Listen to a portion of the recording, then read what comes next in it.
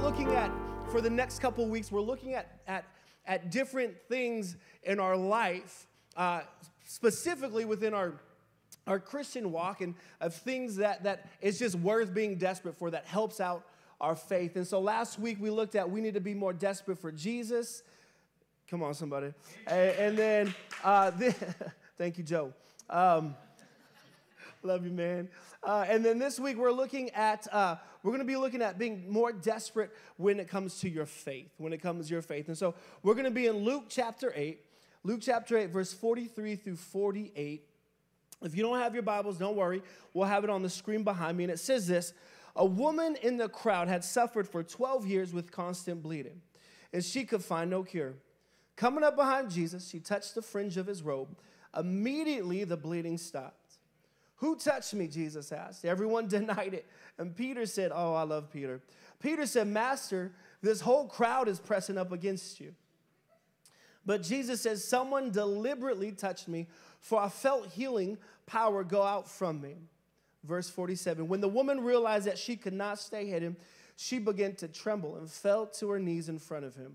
The whole crowd heard her explain why she had touched him and that she had been immediately healed. Last verse, daughter, verse 48, daughter, Jesus said to her, your faith has made you well. Your faith has made you well. Your faith has made you well. Today, I'm excited. Right after this message, it's going to be a little brief one, and then we're going to license 3 people as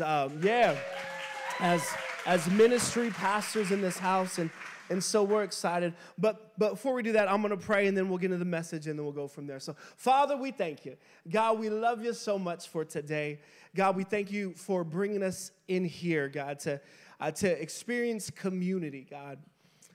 I pray, Lord, that the next couple moments together, that God, that what the word that I have, God, that you have, that it would land on good ground, God. We want it to produce. We want it to produce a harvest, God.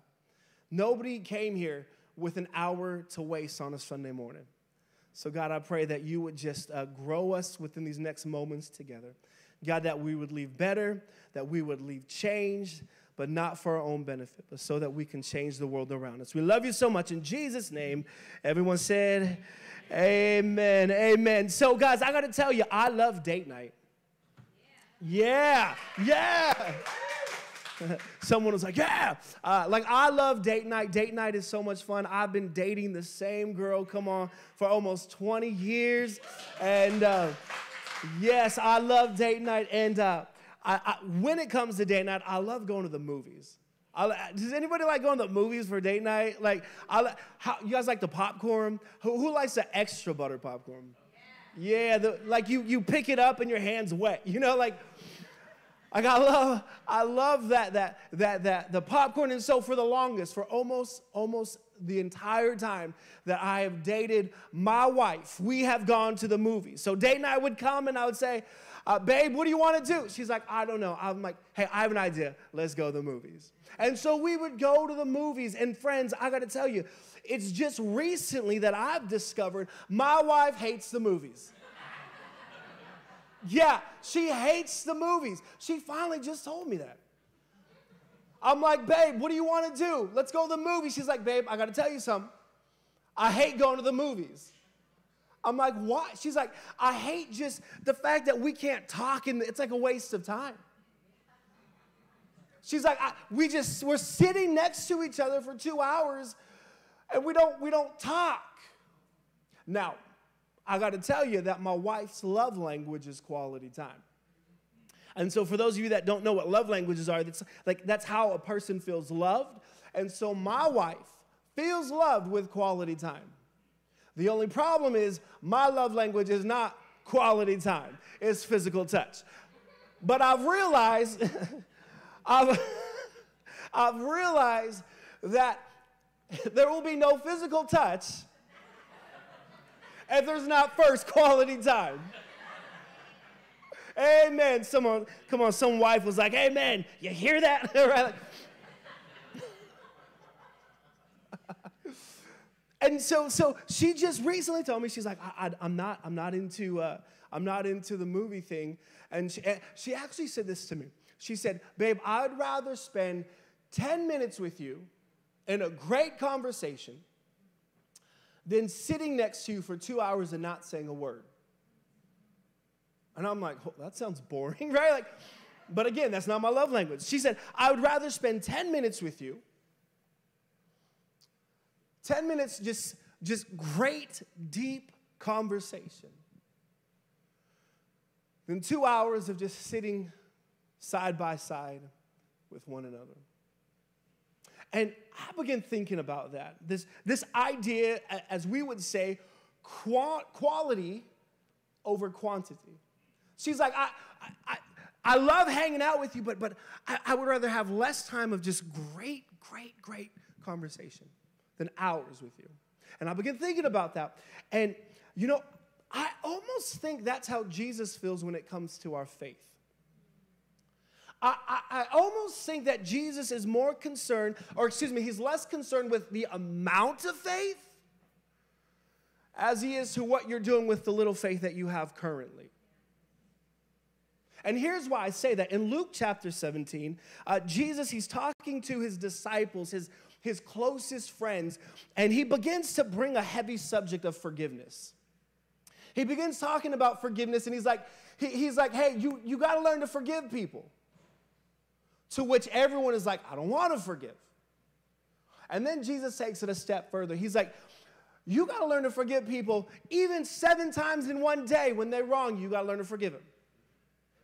And the disciples are like, wow, this is a lot.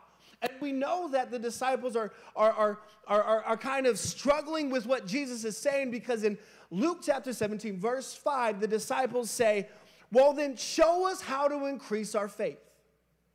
Which is to imply that they were listening to Jesus and they're like, yo, I don't have enough faith for that. You want me to forgive someone that many times? Whoo! Jesus, show me how to have more faith for that. That's what's taking place in this passage. And Jesus, I love Jesus because sometimes Jesus just says things and you're like, that's not what I asked. And so they're confused. They're like, I don't have enough faith to forgive people like that. And then they're like, Jesus, increase my faith. And Jesus says this. He says this. Directly after the next verse, he says, if you have faith the size of a mustard seed, which if I'm a disciple, the next thing I'm like, you misunderstood me. I didn't ask for, I said, how do I have more faith? Like, how do you make my faith bigger? I want my faith bigger, not a mustard seed. And yet, Jesus' reply was, if you have faith the size of a mustard seed. Which tells me that Jesus is more concerned with the quality of the faith, of what you're doing with the little faith that you have, than growing your faith. Now, don't get me wrong. I believe Jesus wants to grow your faith. I think he wants to grow your faith into the fullness of what he has for you. But I think if we're not careful, we can desire a lot of faith, but neglect the little faith that we currently have. And can I propose you, if we don't steward the little faith, it'll never grow into the big faith that we see. See, the disciples, they were wrapped, their mind was wrapped around this idea that amount determined the effectiveness. But I want to propose you this morning that the effectiveness has to do with how you steward what you have. And see, this is great news because in this room, there are people with no faith.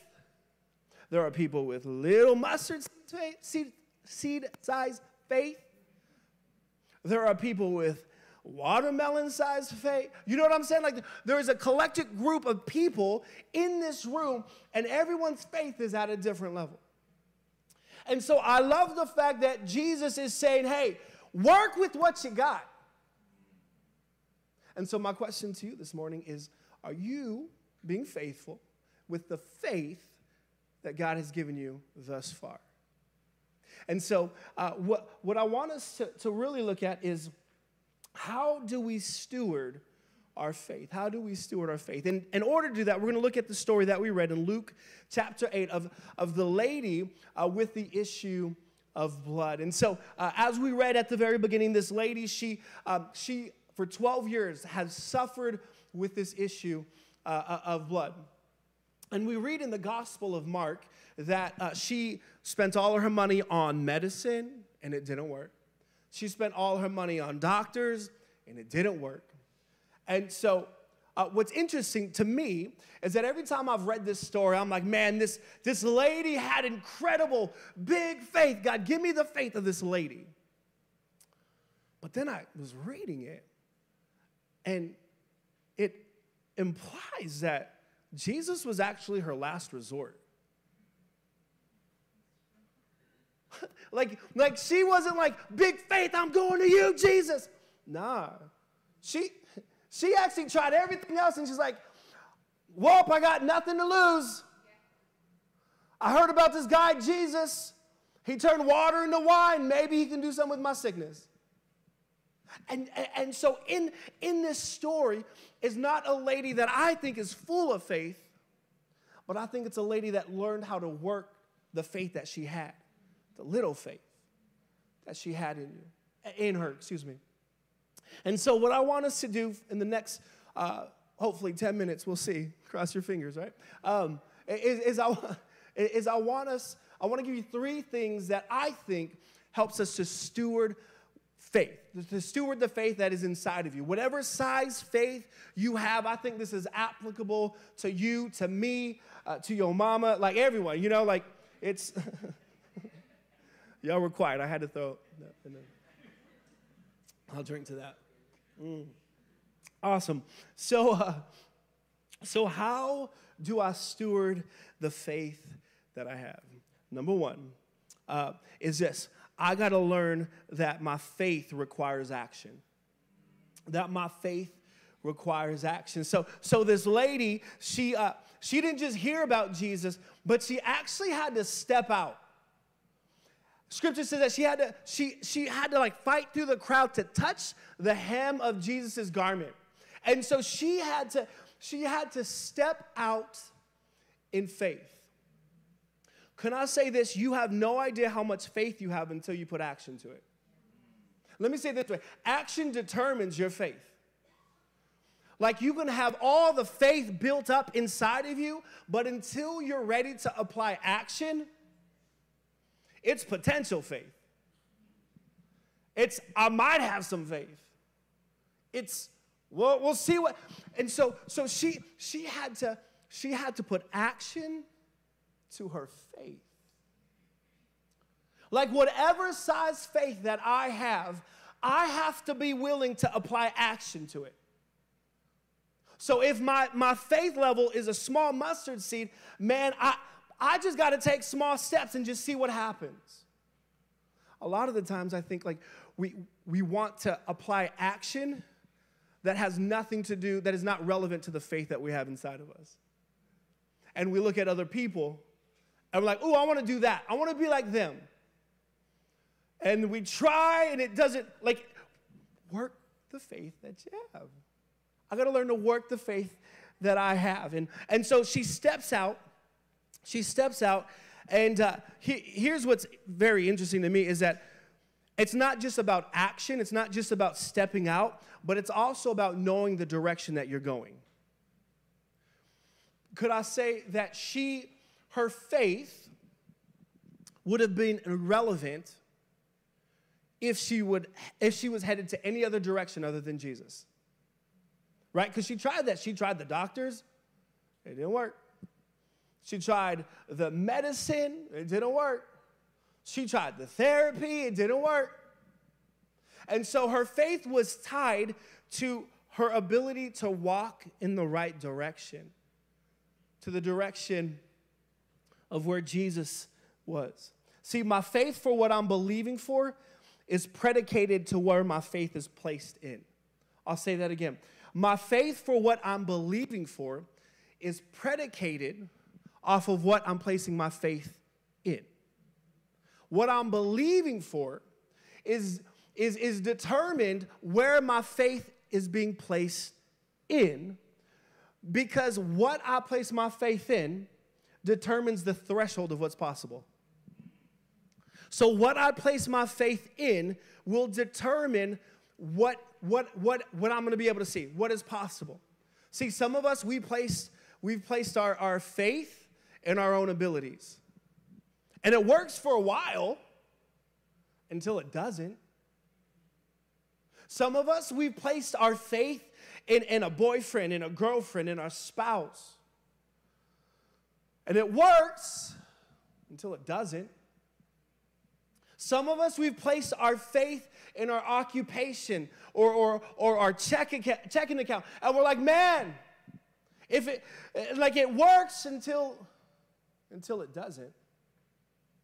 And so I have to know what I'm believing for. I got to make sure that I'm placing it in the right thing, because what I place it in determines the threshold of what's possible. And she knew. She finally got to the place, and that's great news too, that you can get it wrong 1 time, 2 times, 3 times, 4 times. It wasn't her first time where she finally was like, okay, Jesus, I'm coming to you. I'm headed to you. And she finally did. And that's when the miracle happened. So how do I steward the faith that I have? I got to have action towards the right direction. And so Jesus is walking, and he stops, and he's like, someone touched me. To which Peter was like, Jesus, everybody touched you. Everyone, every single person here has probably touched you. And Jesus is like, no. Someone touched me. And then he says this in Luke chapter 8, verse 47. When the woman realized that she could not stay hidden, she began to tremble and fell to her knees in front of him.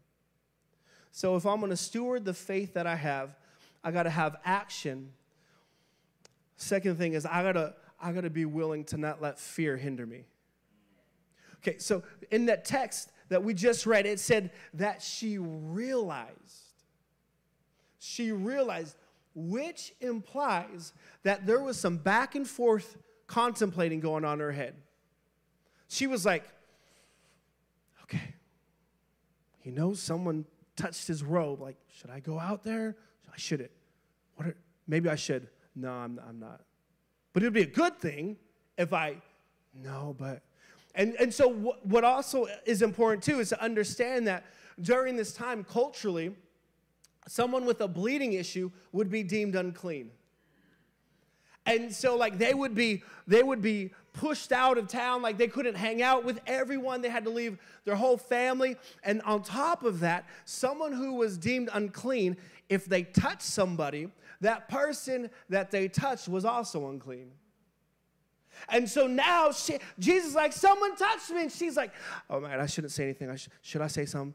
Oh, man, if I say something, then Jesus is going to be unclean because of me. And she's like, I don't know what to do. And I'm not sure if you've ever realized or been in that place before. See, because I think, what we're reading is her ability to not just have action, but be willing to supersede the fear that comes with wanting to step out. The fear that comes with man, I don't know. I don't know if I should go to church today. Not sure if I'd rather Niners play at 10. Hey, I'm speaking to myself. This, your own pastor's like, how do I watch the game? What am I saying? I don't even know what I'm talking about. What are we talking about here? Dumb Niners. What was that, Mikey? Help me. Oh, shots fired. All right, I got to focus. So, what was I saying? She was going back and forth. And then she realized. She was contemplating. She was like, should I do this? ADHD is real, ladies and gentlemen. Do I step out? There's always going to be some type of fear associated with your willingness to step out in faith. There's always going to be something in your mind where you're going to have to decide whether or not I'm going to use my faith that's inside of me, or if I'm just going to hold it back. We see that all throughout Scripture. There's these, every single person that God wanted to use, they had to first get through a battle of if the situation, that the faith that was required of them, if they were willing to step out in faith and do it. Small faith, big faith. There will always be be a time where we have to decide, am I going to do this? Am I going to put action to my faith? I think she actually models how the best way to overcome the fear of whatever you're going through when it comes to stepping out in faith. Because it says that she realized that Jesus was not going to stop until she identified herself. And what does she do? It says, Scripture says she ran out and she fell to her knees in front of the feet of Jesus. There is something about posturing myself down at the feet of Jesus that literally, I think a physical posture dictates your spirit posture. And so if I'm physically bowing down, I feel like it's my spirit bowing down to Jesus. And it's acknowledging, hey, Jesus, you're up there. My fear is right here. You are over my fear that I'm going through. My fear will not dictate the faith that I'm dealing with right now. Did I say that right? My fear will not dictate the faith that I want to experience, that I want to walk through. And so she fell to the feet of Jesus. I love what Colossians 3 says. Set your mind on things above, not on earthly things. When I posture myself in a posture of humility, it's Jesus, I'm focusing on things that are above my situation. I'm focusing on the things that are above. I'm focusing on you that's above the fear, because I want to put action to my faith. And so the last one, as we wrap it up, and the keys can come up too, thank you. Not only do I have to have a posture in the correct perspective, but I steward the faith that I have with my words. I steward the faith that I have with my words. So the continuation of verse 47, the whole crowd heard her explain why she had touched it, that she had been immediately healed. So not only did she throw herself to the feet of Jesus, but she actually ended up vocalizing what Jesus did in her life. And here's what I find interesting is that most scholars, theologians believe that it was an internal bleeding issue that she was dealing with. So on the surface, it didn't look like anything changed. And so if I'm the crowd, I'm sitting there and I'm watching her at the feet of Jesus, I'm like, nothing changed on you. You look the same. And I realize that sometimes we have to begin to speak things out that no one else can see. There's something about the words that you and I project. That there are situations, there are seasons in life where you and I, we're going to have to project words that makes no sense to anyone else. Because your words either align with what you are experiencing or what you're expecting. And so are your words over the faith necessary to step out? Are your words based off of what you're currently experiencing or what you're expecting? My faith inside of me, whatever faith level you have, from baby faith to no faith to maybe massive faith, are you speaking in faith over the situations that you're going through? Are you speaking in faith what you're desiring for your kids? Are you speaking in faith what you're believing God to do in your marriage? Are you speaking in faith what you're believing God to do for you within provisions? There's power in your words, ladies and gentlemen. There's power in your words. And so, when my actions and my perspective and my words, when they align, I think it begins to create something in my faith that it shows God like, hey, he's faithful with what he has right now. But it also does something where it begins to stretch your faith and it grows your faith. Listen, God is concerned. He wants your faith to grow, but he also wants you to work the faith you currently have. Amen, somebody?